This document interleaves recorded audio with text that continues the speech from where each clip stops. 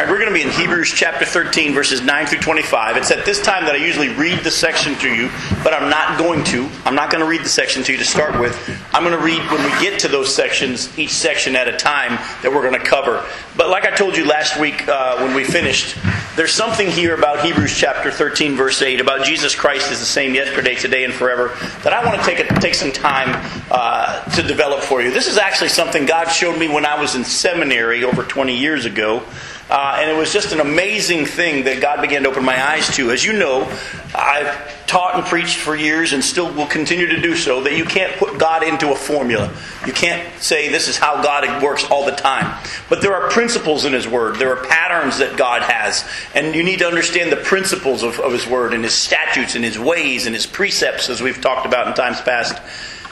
And so I came to realize as I was studying the Scriptures that if Jesus is the same yesterday, today, and forever, then the way in which He dealt with individuals one-on-one when He was on the earth will most likely be how He deals with me individually or you individually. How He treated them is how He would treat you and I.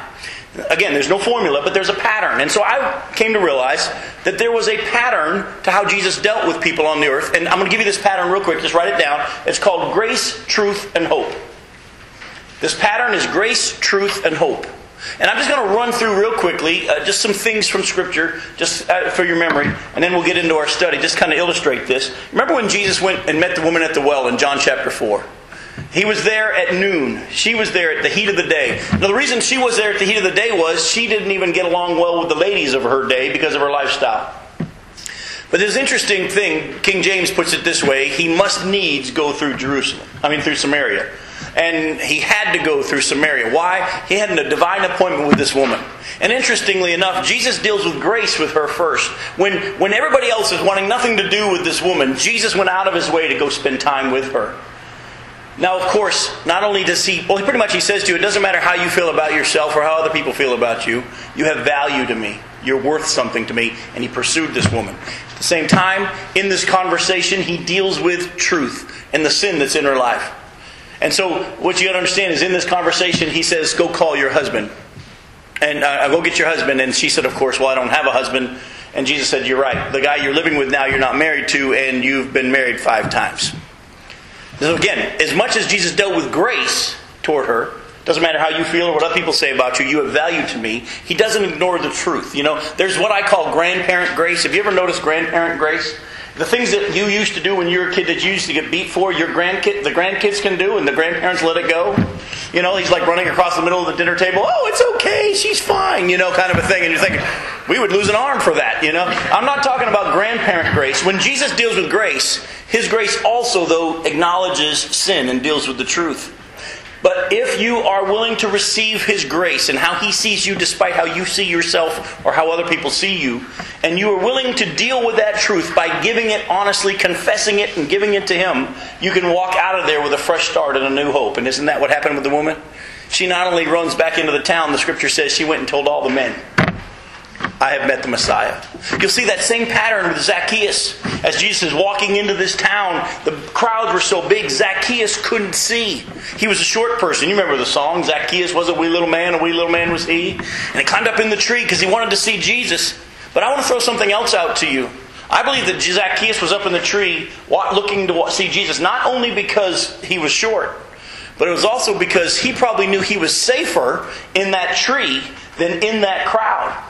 If you know anything about Zacchaeus, he was a tax collector. He was a Jew who was working for the Romans. And the tax collectors back then were crooks.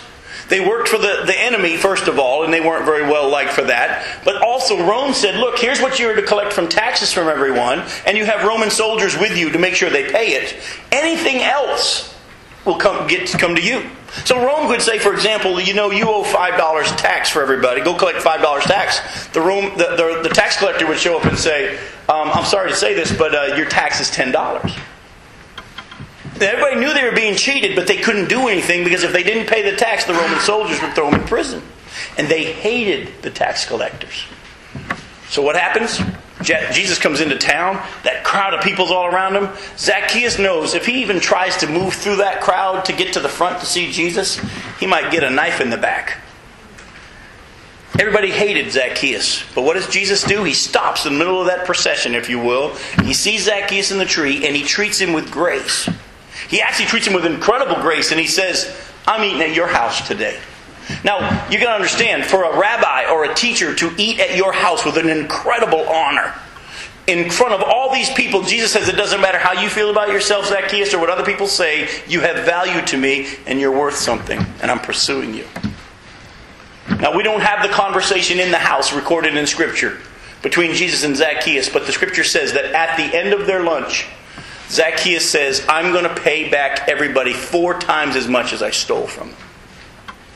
You know that in that conversation, Jesus dealt with the truth. Grace, it doesn't matter how you feel about yourself or what other people are saying, you have value to me and I'm pursuing you.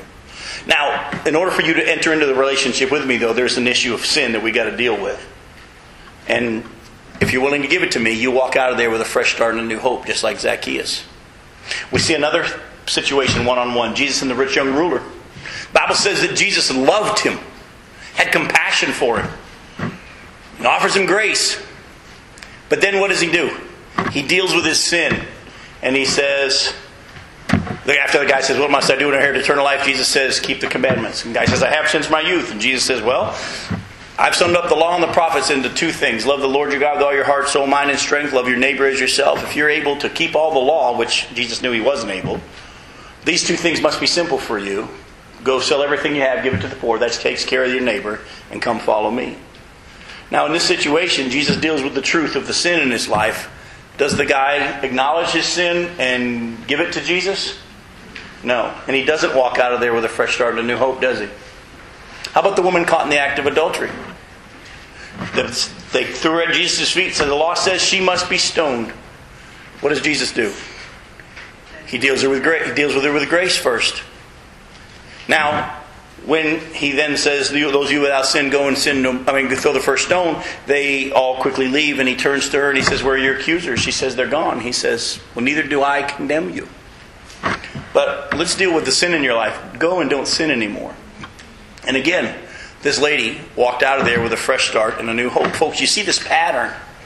Again, the exact specifics, you can't turn it into a formula. But as much I can tell you, in your relationship with Jesus Christ, because He's the same yesterday, today, and forever, I can tell you how He's dealing with you. First and foremost, He pursues you and says, it doesn't matter how you feel or what other people say. You have value to me and I'm pursuing you. Secondly, we got to deal with an issue in your life. It's called sin. And if you're willing to give it to me, I can send you out of here with a fresh start and a new hope. But not only that, not only in salvation does He do that, He continues to pursue us in that way. In your daily relationship with Jesus, now that you've been born again, He continually sees you every day and says, you have value to me and I'm pursuing you.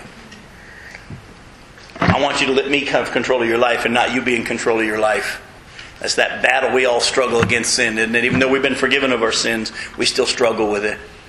But if we're willing to give it to Him, confess it and say, Lord, you take it, He sends us out with a fresh start and a new hope. So I just want to have you just kind of let God, the Spirit of God, and have you meditate on that. Let the Spirit of God speak to your heart. If He's the same yesterday, today, and forever, the way He dealt with individuals is how He deals with us today. And so Satan wants to come in and say, God's mad. He's waiting on you. No, Jesus pursues us with grace. He will eventually deal with sin and the truth. But if we're willing to give it to Him, we can leave with a fresh start and a new hope. And that's your little sermonette left over from chapter 13, verse 8. And let's get into our study now of chapter 13, verses 9 and following. I'm going to read to you verses 9 through 14. The Hebrew writer says, do not be carried away by all kinds of strange teachings. It is good for our hearts to be strengthened by grace, not by ceremonial foods, which are of no value to those who eat them. We have an altar from which those who minister at the tabernacle have no right to eat. The high priest carries the blood of animals into the most holy place as a sin offering, but the bodies are burned outside the camp, and so Jesus also suffered outside the city gate to make the people holy through His own blood. Let us then go to Him outside the camp, bearing the disgrace He bore. For here we do not have an enduring city, but we are looking for the city that is to come. Now there is a lot here. And once we kind of start diving into this, it'll make a whole lot more sense. First of all, he says, watch out for anyone who teaches you that you need to do anything to earn God's favor. You see how there were those who had strange teachings and how that they were to eat ceremonial foods and then God would be more pleased with them. And all through the Scriptures you see this struggle going on in the New Testament and the teaching and saying, watch out for those who try to say that you can earn points with God by what you do or what you don't do. Let me give you a couple examples. Put a bookmark here and go to 1 Corinthians 8:8.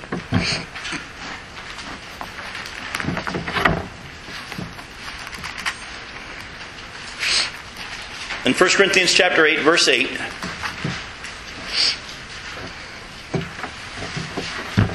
look closely at what it says here. It says, but food does not bring us near to God. We are no worse if we do not eat, and no better if we do. Alright, we're going to lay a foundation here from a bunch of different scriptures. Food doesn't bring us near to God, and we're no worse if we don't eat, and no better if we do. Here in this passage, it's talking about food that was sacrificed to idols, and whether you should eat it or not, and all this kind of stuff. And Paul lays out a theological doctrine here of the fact of, look, whether you eat it or don't eat it doesn't make you closer or further from God. What has made us close to God and irrevocably inseparable? I can't even say it. You can't be separated from God. What has brought us to Him? Jesus' sacrifice for sin, and that alone. Anything you try to add to that would make you closer to God or maybe feel like you're further away from God is not what the Bible teaches. That's why back in Hebrews he says it's good for your hearts to be strengthened by grace, not by ceremonial foods, which, as he says, are of no value to those who eat them. And we're going to get to this altar thing in just a second. So understand, you have already been made right with God. You're at peace with God through faith in Jesus Christ. When He forgave your sins, put His Spirit within you to seal you as His, you are in Christ already. Now, there are times, though, that Satan comes and says, well, boy, you're really separated from God now. He's mad at you or whatever. No, things you do or don't make a difference to that. You have been made right through Jesus Christ. Go to Romans 14, and we'll see this clarified a little bit more. Verses 17 and 18. Romans 14, verses 17 and 18.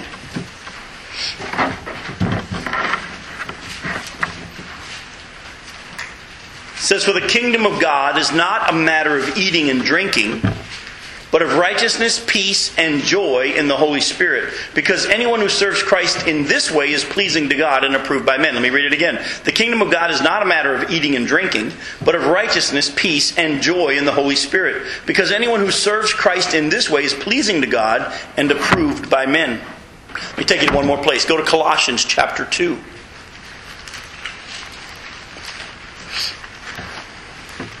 Verses 16 through 23.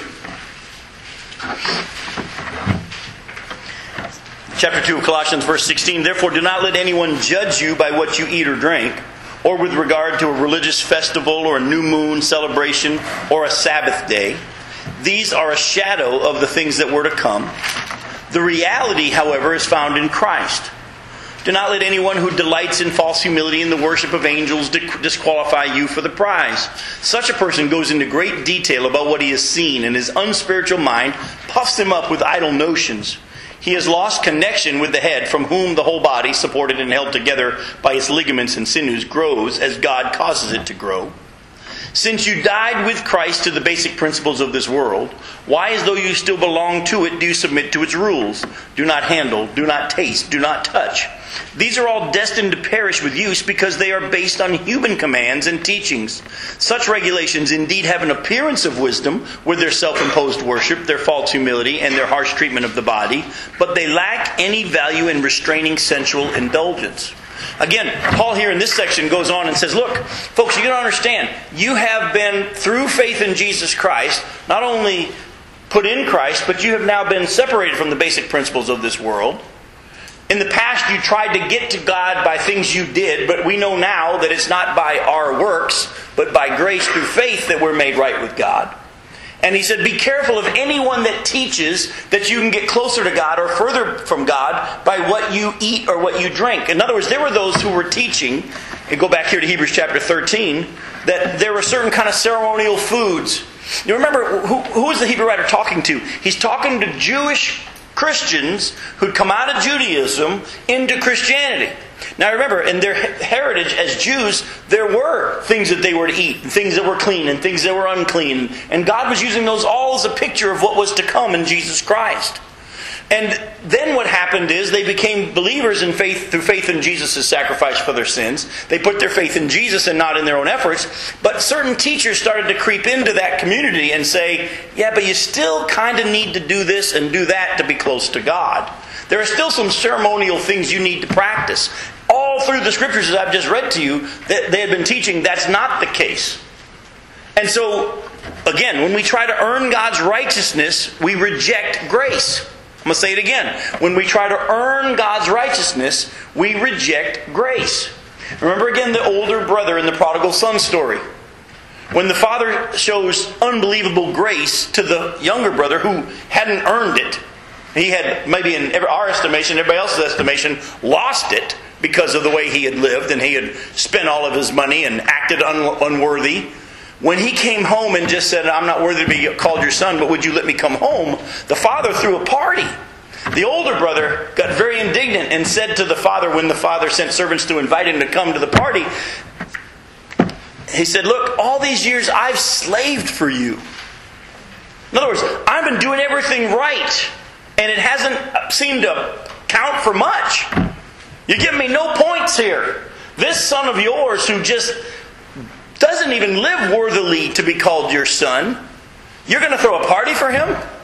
And me, who has worked real hard to earn your approval? I've not disobeyed an order, he actually says in the story. I've done everything right. How come I'm not getting all this reward, all this honor? And the father says, my son, you are always with me, and everything I have is yours. In other words, it's always been there. You're trying to earn it. It's only received by faith. And we have a tendency at times to fall back in, even though we've been born again through faith in Jesus Christ, fall back into that pattern of thinking that doing certain things will bring us closer to God. Now, before we go into... I'm going to come back to this altar thing, but I want to jump ahead in my notes to something. Some people think that maybe in here there is a picture of the Lord's Supper. That maybe some were teaching that in eating of the Lord's Supper or the koinonia meal, you know, they would regularly partake of the bread and the cup. That some were teaching that would bring you closer to God. And those of you who have grown up in different denominations probably know that there are some denominations out there that teach that when you eat of that bread and you drink of that cup, you are brought closer to God. And that's why they feel like they have to go to Mass or they have to, go do the ceremonial thing. Because in the eating and the drinking, they are brought closer to God. Whether or not the Hebrew writer is actually dealing with that or not, we don't really know. We really don't. But let me also tell you this. When we partake of the Lord's Supper, or communion is whatever you want to call it, we do nothing more than remember what He has done and proclaim what He has done. Whether you take the Lord's Supper or don't take the Lord's Supper, you're not closer to God or further away from God. Sometimes we feel like we're closer to God because we took the Lord's Supper. And don't fall for that. You're not. And let me show you what the Scripture says about that. Go to 1 Corinthians chapter 11.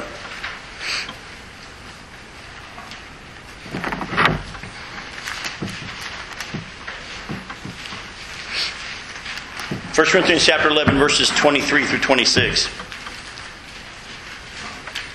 Paul says, "For I received from the Lord what I also passed on to you. The Lord Jesus, on the night He was betrayed, took bread, and when He had given thanks, He broke it and said, 'This is my body, which is for you. Do this how? In remembrance of me.' In the same way, after supper, He took the cup, saying, 'This is the cup of the new covenant in my blood. Do this whenever you drink it in remembrance of me. For whenever you eat this bread and drink this cup, you proclaim the Lord's death until He comes.'" Now, let me ask you a couple of simple questions. Does the Bible say how often we're to take the Lord's Supper? No. Nowhere does it say how often we're to take it. It just says, as often as you do it. Whenever you do it. You're to do it with two things in mind. One, as you eat the bread and you drink the cup, you're doing it to remember what He's done. And you're also at the same time proclaiming His death. You're publicly saying, I have received forgiveness through Jesus Christ. His body was broken for me. His blood was shed for me. You're proclaiming His death until He comes. That's all that the Lord's Supper is. That's all the communion is. But there are some that think that in the eating of it, something supernatural happens. Something special happens and you're brought closer to God because you ate of it. Some denominations teach that it becomes the body and the blood when the priest waves their hand over it. And then you're actually taking the body and blood and you're receiving more of Jesus. There are some denominations that think it changes when it crosses your lips. And it goes down at that time and all these types of things. Folks, whether or not the Hebrew writer is dealing with this type of teaching in the church, I don't know. But I'm going to just say this to you. Don't think that anything will bring you closer to God. You are already close. You've already been born again. Now, it's a matter of whether or not you take advantage of all that is there available to you. And when God says to you, my child, I'm always with you and everything I have is yours. How is it received? Through good works? Through working hard? Through reading your Bible? Through praying? How is it received? Through faith. Believing that it's yours. Believing that you're His child. Believing that you're already in good standing. And coming to Him in faith. Oh, and by the way, when you come to Him in faith, how does He deal with you? With grace. And then truth. And then send you out with a fresh start and new hope. You didn't know that was going to tie in, did you? Neither did I. Alright, now. Let's now look at what he says here, though. He says... He said, we have an altar from which those who minister at the table have no right to eat. Do you see that? Now, in order to understand what he's saying here, you've got to understand what he's talking about. You see, there were a lot of different sacrifices that were made in the Old Testament that the Bible taught. There were pictures of Christ. And a lot of those sacrifices, when they were to come and offer the sacrifice, the priests were to get some of that sacrifice, weren't they? Remember, they were to take a portion for themselves and so on. But there was one sacrifice that the priests were not allowed to eat. Does anybody know which one that was? Day of Atonement. The Day of Atonement. Go with me to Leviticus chapter 16. There were many sacrifices they were allowed to have some of the meat. But on the Day of Atonement, they were not. Leviticus chapter 16.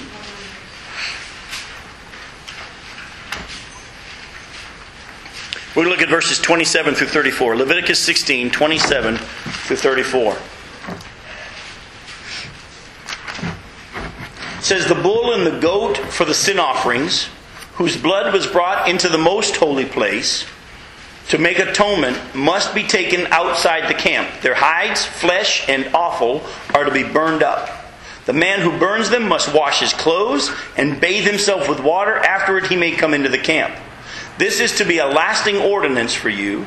On the 10th day of the 7th month you must deny yourselves and not do any work, whether native born or an alien living among you, because on this day atonement will be made for you to cleanse you. Then before the Lord you will be clean from all your sins. It is a Sabbath of rest, and you must deny yourselves. It is a lasting ordinance. The priest who is anointed and ordained to succeed his father as high priest is to make atonement. He is to put on the sacred linen garments and make atonement for the most holy place, for the tent of meeting and the altar, and for the priests and for all the people of the community. This is to be a lasting ordinance for you. Atonement is to be made once a year for all the sins of the Israelites. And it was done as the Lord commanded Moses. Now, as we've been studying Hebrews, we've been seeing the Hebrew writer refer back to this Day of Atonement sacrifice. And remember how the priests had to sprinkle blood on everything on their way in, and they were only allowed in that one most holy place of the Holy of Holies once a year, and all. But this sacrifice, the blood of the bull and the goats that was sacrificed for the Day of Atonement, they were not allowed to eat of it. They were to take all that was left and take it outside the camp and burn it completely. Now go back and read with me Hebrews chapter 13, starting in verse 10. We have an altar from which those who minister at the tabernacle have no right to eat. The high priest carries the blood of animals into the most holy place as a sin offering, but the bodies are burned outside the camp. And so Jesus also suffered outside the city gate to make the people holy through his own blood. Let us then go to him outside the camp, bearing the disgrace he bore. For here we do not have an enduring city, but we're looking for the city that is to come. Now, this Day of Atonement sacrifice was a picture of what Jesus has done once for all through His sacrifice. Now, the difference though is, those priests were not allowed to eat of that sacrifice, but you and I are. You and I are allowed to eat of that sacrifice. What does Jesus say? I am the bread of life. I am the living water. Whoever eats my flesh and drinks my blood will have eternal life. Folks, they weren't allowed to eat of that sacrifice, but the sacrifice that it was pointing to, we have an altar to eat from that they're not able to. In other words, we have the ability now to go into the presence of God by faith and, if you will, receive life, sustenance from Jesus Himself. The sacrifice for sins once for all isn't something that is so holy we can have nothing to do with. We actually can go into His presence. Now, He's going somewhere, so stick with me. In other words, if you and I can partake of Jesus Himself, if we have an altar to eat from that they're not worthy and they're not able to eat from, why in the world would you think that eating some piece of bread or drinking some special food is going to bring you closer when you can go to the real McCoy? Do you understand the difference? It's foolish for anybody to think that you can do something or eat of something that will bring you closer to God when you can go to Jesus Himself. Do you see it? Folks, how silly is it to think about, well, I'm closer to God because I took of the Lord's Supper. You can go right to Jesus. You don't have to go to the Lord's Supper table. Why do we go to the Lord's Supper table? To remind us of what He's done. To proclaim what He's done. That's it. Don't think it's going to make you more holy. Well, I'm mad at the preacher. We haven't taken the Lord's Supper in a while and I just don't feel as close to God. You ever heard people say that? I was pastor for 20 plus years. I've heard it. Pastor, we haven't had Lord's Supper enough. I'm just not feeling close to God. We need to have it more. Now, we may need to have it more, but if you think that's going to bring you closer to God, you missed it. We have an altar to eat from that they weren't allowed to. Oh, and by the way, He was sacrificed where? Outside the camp. And He was disgraced. By the way, I don't know if you know this, but in the picture of Him being sacrificed outside the city, it was a rejection. The Jews, when Pilate put above his cross, King of the Jews, they said, "Oh, no, don't write that. Don't write. No, what you need to write is, He says He's the King of the Jews." And Pilate said, "What I've written, I've written." But in His being sacrificed outside the city, it was a rejection of Jesus Christ. They wanted nothing to do with Him. What was happening to these Jewish Christians now that they had put their faith in Jesus Christ? They were being rejected. They were being shunned. They were losing their possessions. Their family was disowning them. They were going through some persecution for their faith. And the Hebrew writer says, look, the one that we get to eat from was sacrificed outside the city. Let's go out there with Him. You're going to be rejected? You're going to be rejected. Let's just go out there with Him. Let's just run to Him. Let's fix our eyes on Jesus. Let's go get what you need from Him. Don't fall prey to any strange teaching that says that there are other ways for you to get closer to God. Folks, it is only by faith. Let me read verse 9 again. Don't be carried away by all kinds of strange teachings. It's good for our hearts to be strengthened by what? Grace. How is grace received, folks? By faith. Grace is received by faith. Questions before we move on to the next section? All right. Let's go to Hebrews chapter 13, verses 15 and 16.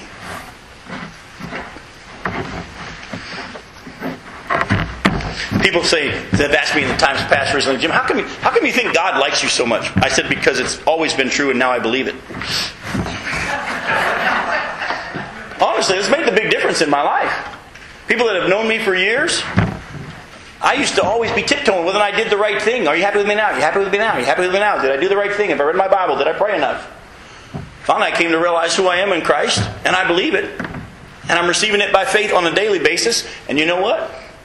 He likes me. I could tell you more stories, but you don't have time for it. But verses 15 and 16, I also don't want to make you jealous. Some of you aren't mature enough to handle His goodness to me. So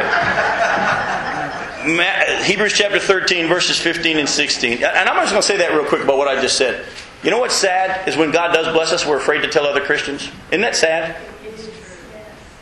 Boy, I wish I could get to have things like that. Don't we hear that stuff? Yet the Bible says in Corinthians that when one part rejoices, we're to rejoice with them. If one part suffers, we're to suffer with them. But when God blesses us, we're afraid to tell anybody. And shouldn't we be having testimony every day? Oh, son, actually, if we really understood, we'd be all testifying every day if we knew what to look for and how to recognize it. The sad thing is, though, when bad stuff happens, we want to tell everybody. We feel like we get comfort through our suffering. But man, why don't you just talk about how good He is too? But that's another study for another time. Verses 15 and 16, I've threatened it 3 times. Here we go. Through Jesus, listen, through Jesus, I'm going to say it again so you don't miss this. Through Jesus, therefore, let us continually offer to God a sacrifice of praise, the fruit of lips that confess His name. And do not forget to do good and to share with others, for with such sacrifices God is pleased. Now He's just said that we don't need to sacrifice for our sins. But now He goes and says, but there are some sacrifices we can offer. And these sacrifices are thanksgiving and praise. So what I want to do real quick is I want to take you back to Isaiah 43 and then compare that with 1 Peter chapter 2. So put a bookmark here in Hebrews. Go to Isaiah 43 and look at verses 18 through 21.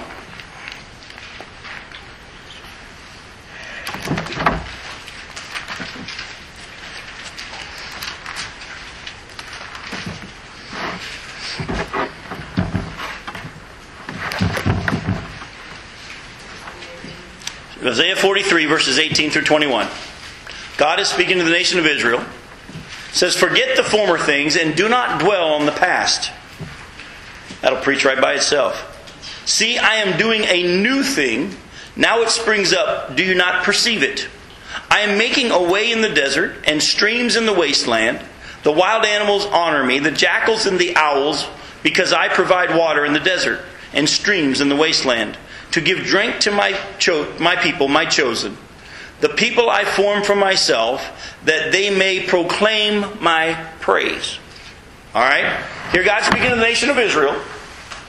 But in this speaking to the nation of Israel, there's something we can glean from it. Over the years, unfortunately, too many of us have just tried to say, well, that means the church now. No, this is still speaking to Israel. And one day, these words are going to make sense to Israel, and they too are going to be brought from the pain of the former things into the new thing that He's got planned for them. He's going to make streams in the desert. It's going to be an amazing day, and they are going to proclaim His praise.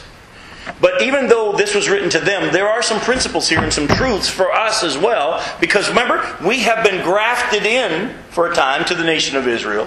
And God even says that we're to be experiencing right now in the life we have as believers in Jesus Christ, not under law but under grace, some of the joys and the experience that are coming to the nation of Israel down the road. God is using the Gentiles to make Israel jealous, envious.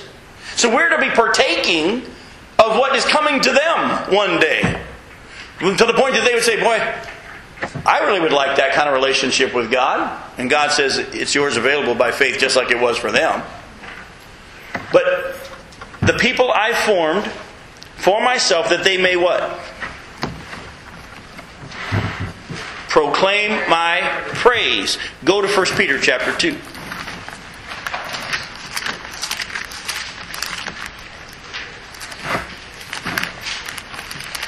1 Peter chapter 2, verses 9 and 10.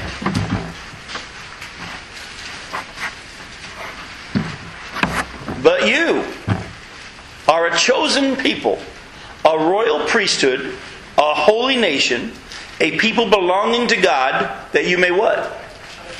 Declare the praises of Him who called you out of darkness into His wonderful light.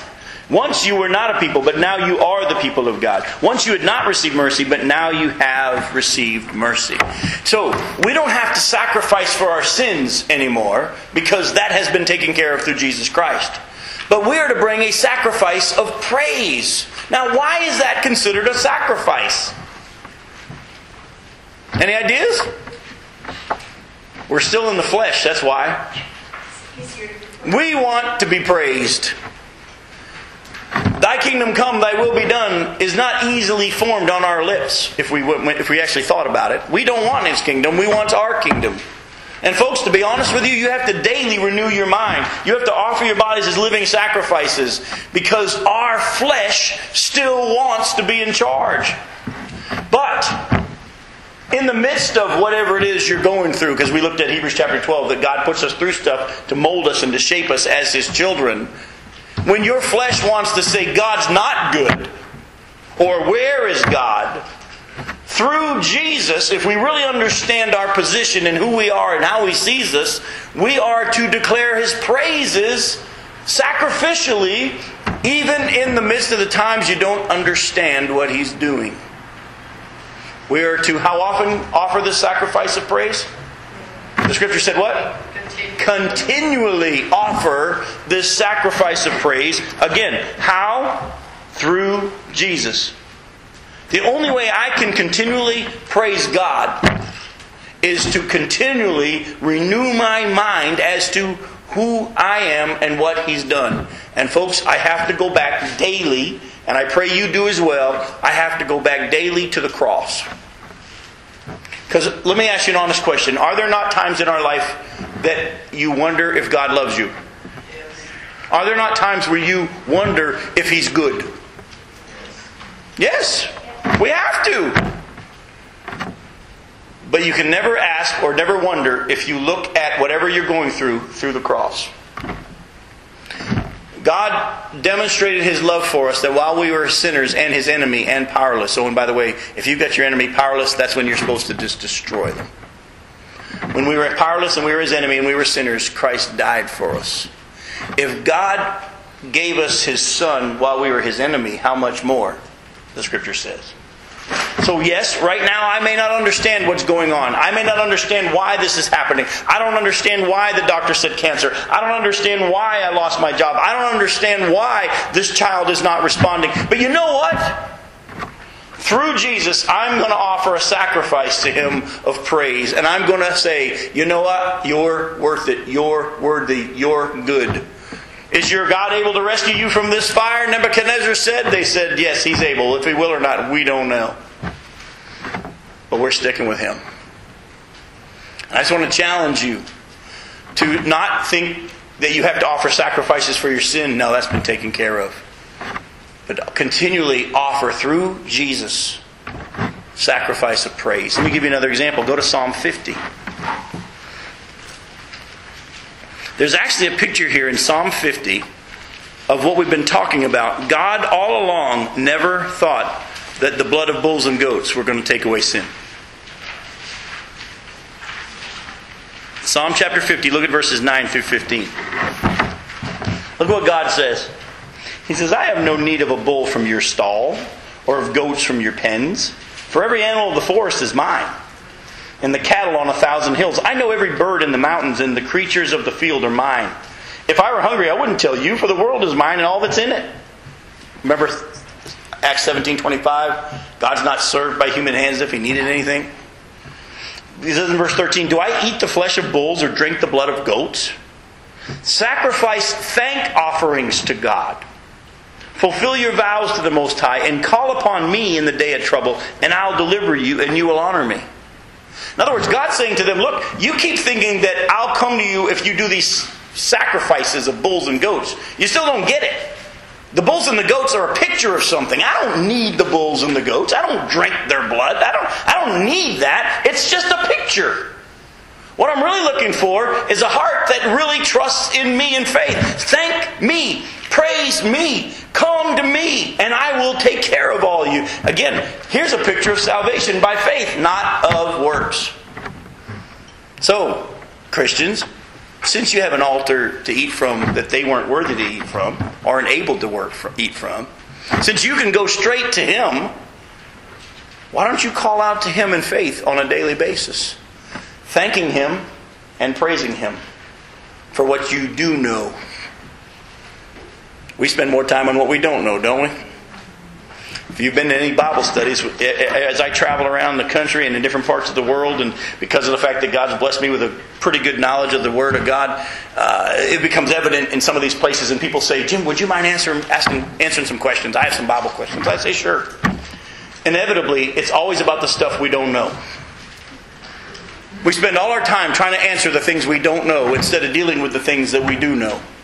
So folks, if there's stuff you don't know, trust that if you're to know, God will tell you. Until then, continually through Jesus, renew your mind every day to the fact that it's because of His cross He's proven how much He loves me.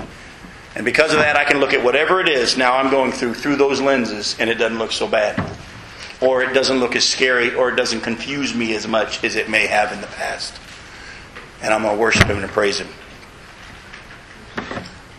Go to Hebrews chapter 13, and we'll look at verses 17 through 25. Now this is the last section here. Obey your leaders and submit to their authority. They keep watch over you as men who must give an account. Obey them so that their work will be a joy, not a burden for you. So that would be of no advantage to you. Pray for us. We're sure that we have a clear conscience and desire to live honorably in every way. I particularly urge you to pray so that I may be restored to you soon. May the God of peace, who through the blood of the eternal covenant brought back from the dead our Lord Jesus, the great shepherd of the sheep, equip you with everything good for doing His will, and may He work in us what is pleasing to Him through Jesus Christ, to whom be glory forever and ever. Amen. Brothers, I urge you to bear with my word of exhortation, for I have written you only a short letter. I want you to know that our brother Timothy has been released. If he arrives soon, I will come with him to see you. Greet all your leaders and all God's people. Those from Italy send you their greetings. Grace be with you all. Now, I want you to see something that you probably missed here in this last section, and I don't want you to miss it. In this last section here, he puts two very important concepts together. And a lot of times we've missed it. And I'll be honest with you, I missed it until I took the time to really slowly plod through and study this. He puts two very important concepts together. The first one is this: the need to obey and pray for our godly Christian leaders. Now listen again. The need to obey and pray for our godly Christian leaders. Those who have been given the spiritual authority over us and the responsibility as overseers. And we're going to look at that in a second. And here's the second thing that he puts in here: the need to rely on Jesus and not your godly Christian leaders. I'm going to say that again. He tells us, number one, about the need to obey and pray for their godly Christian leaders, and the need to rely on Jesus and not your godly Christian leaders. And I'm going to pull that out of here for you. So what I want to do real quick, because I need to look at 5 scripture passages in the time we have left, and so get your fingers loose. I want to lay this foundation. It's a study that we may have to deal with later on, or if you want to talk about it later on, we can. But there's something that I believe without question the church today has missed, and it's all throughout the Scriptures, that God has designed a leadership structure in the church, what I call parental type of authority in the church. We've unfortunately moved it to what we call congregational government, where everybody gets an equal vote and we all have a say in what goes on. And as much as I believe the Bible teaches that everyone should have an input, the Bible does not give the authority to everyone. The Bible gives the authority to certain men that God has chosen and equipped to be the leaders. And I'm just going to show you 5 passages that will begin to show you what I'm talking about. All right? But again, just like in the home, you have God has designed a mom and dad who are ultimately responsible for the direction of the church. In a godly family, mom and dad will say, where do you want to go for dinner? Where would you like to go on vacation? In a godly family, do the kids make the final call? No, because you'd be eating ice cream every night, right? But God has put together a healthy family model. And also within the parental leadership, you have the husband who's head of the home. Is it a healthy model if the husband makes all the decisions and the wife has no input? No. But if need be, God has designed that among the elders in the home, if you will, God has put the husband as the head of the home. But in a healthy home, they all work together and everybody has their input. But ultimately, God has put that type of authority in the home. I believe without question that the Bible teaches that God has designed that type of leadership in our churches as well. But over the years, we've gone away from that, and everybody has an equal say. And it's a bad design. Look at what he says. Obey your leaders. Submit to their authority. They keep watch over you as men who must give an account. Obey them, so that their work will be a joy and not a burden for you. And folks, let me just tell you, most now in most of your churches, if you're congregationally governed, Who has authority over you? Who are you to obey? Nobody.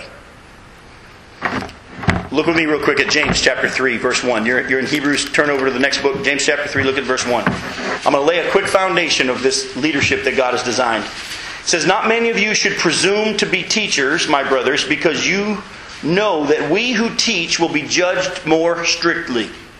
God is going to hold people like myself in higher accountability when it comes on the day of judgment. Remember, the Bible says, "To whom much has been given, much will be required." And because I stand here or sit and say, "Thus says the Lord," on a regular basis, and I'm speaking for God from His Word, I understand that God will hold me accountable for everything I say, which makes me study and pray and make sure that I'm doing what it is under His direction and not in my own desire. So as I share with you about this elder thing, don't think, well, that's just Jim's pet peeve. Folks, I wouldn't go here if it wasn't in the Scriptures. Go to 1 Thessalonians chapter 5. Verses 12 through 13. 1 Thessalonians chapter 5, verses 12 through 13. And by the way, please be writing these scriptures down so you can go back and wrestle with them yourselves. 1 Thessalonians chapter 5, verses 12 through 13. It says, "Now we ask you, brothers, to respect those who work hard among you, who are" what? "Over you in the Lord, and who admonish you. Hold them in the highest regard and love because of their work." Not because... I had one man tell me one time when I was preaching on this, he said, "Jim, respect is earned." I said, that's not what the Bible teaches. The Bible teaches that respect is to be given because of the position that God has given them. Whether they earned it or not isn't the issue. Now, yes, that would make it easier to follow somebody. But if the Bible says that I'm to respect him even though I don't respect him, I'm to respect him because of the position. And hold them in highest regard because of their work. Live in peace with each other. Go to 1 Timothy. You're in 1 Thessalonians. Just keep turning to the right. Go to 1 Timothy chapter 3. Look at verse 1. Here is a trustworthy saying. "If anyone sets his heart on being an overseer." And by the way, you're going to see when I get to Peter that pastor, overseer, shepherd, elder are all interchangeable terms. Those who've been given the responsibility to be in the spiritual authority in the church. Here's a trustworthy saying. "If anyone sets his heart on being an overseer, he desires a noble task. Now the overseer must be above reproach, the husband of but one wife, temperate, self-controlled, respectable, hospitable, able to teach, not given to drunkenness, not violent but gentle, not quarrelsome, not a lover of money. He must manage his own family well and see that his children obey him with proper respect. If anyone doesn't know how to manage his own family, how can he take care of God's church? He must not be a recent convert, or he may become conceited and fall under the same judgment as the devil. He must also have a good reputation with the outsiders, so that he will not fall into disgrace and into the devil's trap." Then it goes on to say deacons likewise, and goes through the qualifications for those who are going to serve in that capacity. And that's different. There's a different role than deacon and elder, overseer. Go to 1 Peter chapter 5.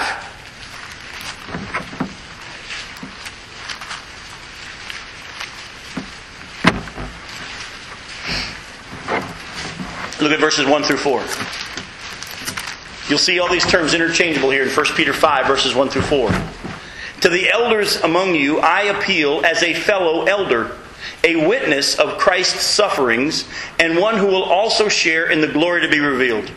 Be shepherds of God's flock that is under your care, serving as overseers, not because you must, but because you are willing, as God wants you to be. Not greedy for money, but eager to serve, not lording it over those entrusted to you, but being examples to the flock. And when the chief shepherd appears, you'll receive the crown of glory that will never fade away." You see again, shepherd, overseer, elder, they're all interchangeable. One last place. Go to Titus. Go back in the T section. Titus chapter 1, verses 5 through 9.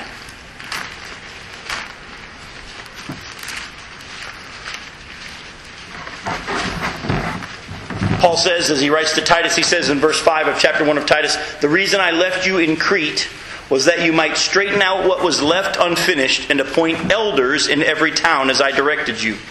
An elder must be blameless, the husband of but one wife, a man whose children believe and are not open to the charge of being wild and disobedient.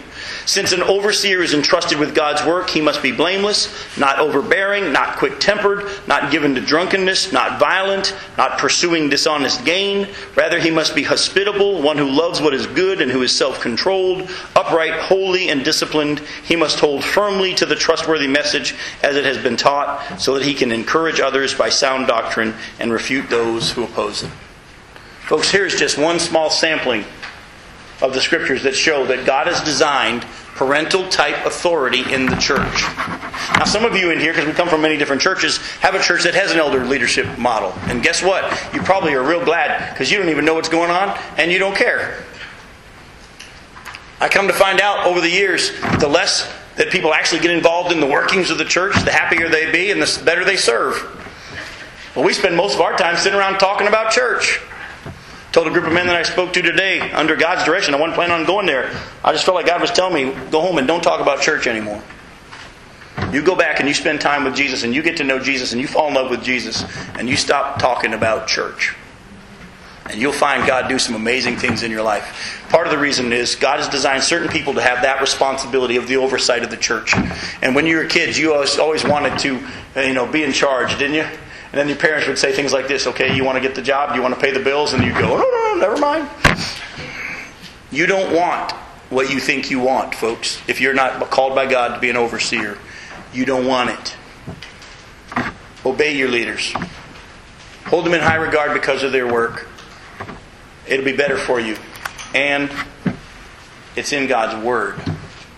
Many places. How does that pertain to people in authority in their government? Well, that Bible deals with that as well. This is talking about in the church.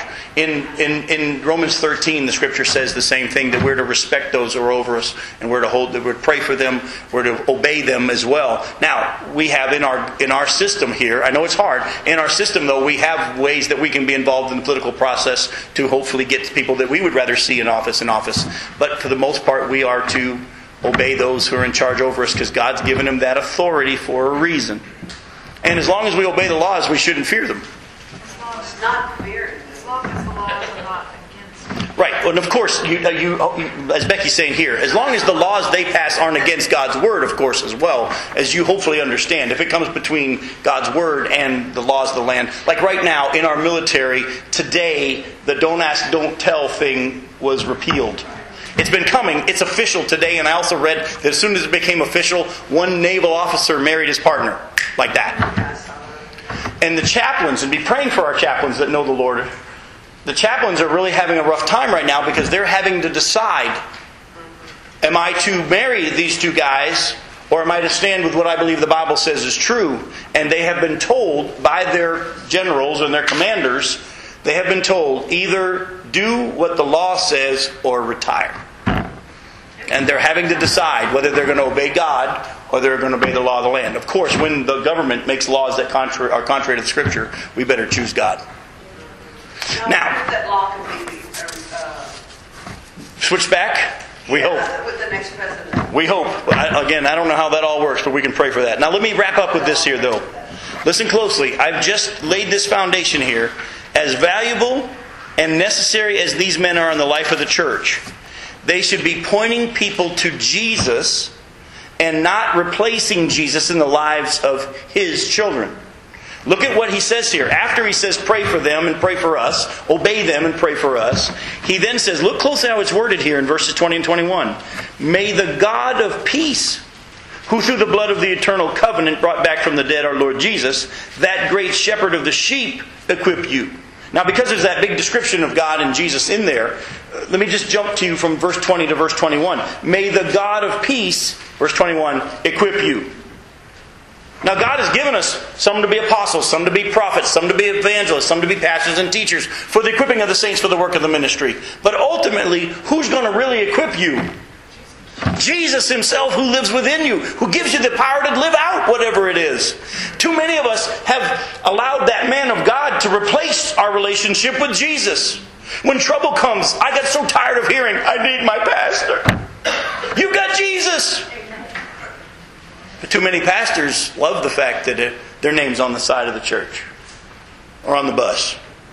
And they want the attention, and they want that. No. He says, obey your leaders and pray for us, but may God equip you with everything good for doing His will. And look closely, and may He work in us what is pleasing to Him, through Jesus Christ, to whom be the glory forever and ever. Amen. In other words, you are to obey and pray for those whom God has given you in authority over you in the church.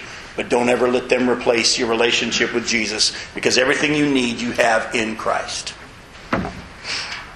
God uses people like us to point you to Him. If I'm not pointing you to Him, but I'm pointing you to follow me or to get whatever you get from me, I'm doing wrong.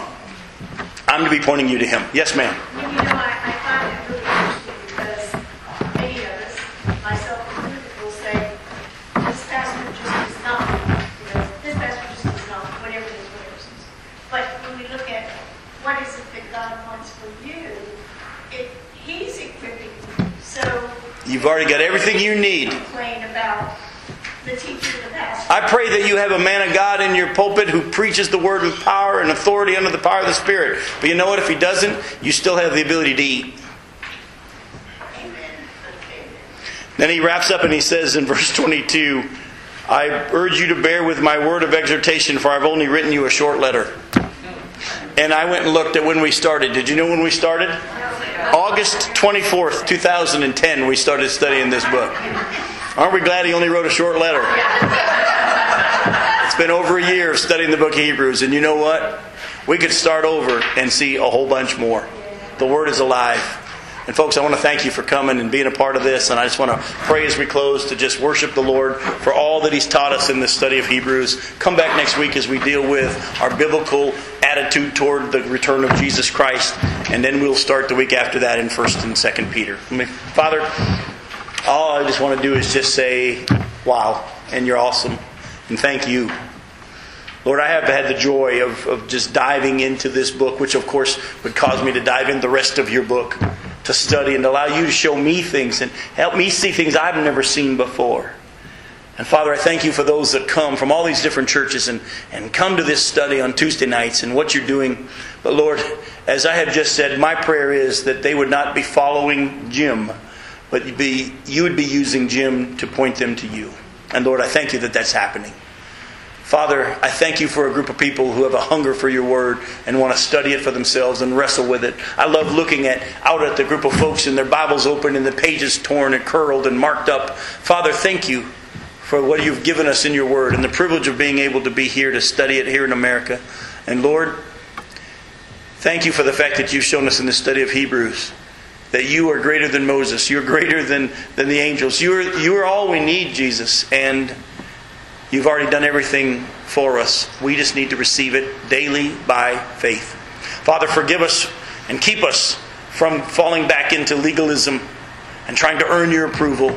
That's our default mode. But Lord, may we daily renew our minds and look at everything through what you have already done through the cross. And may we rest in that and praise you and worship you. And we look forward to the day when we just to keep doing it without this flesh that pulls us away from you. In your name we pray. Amen.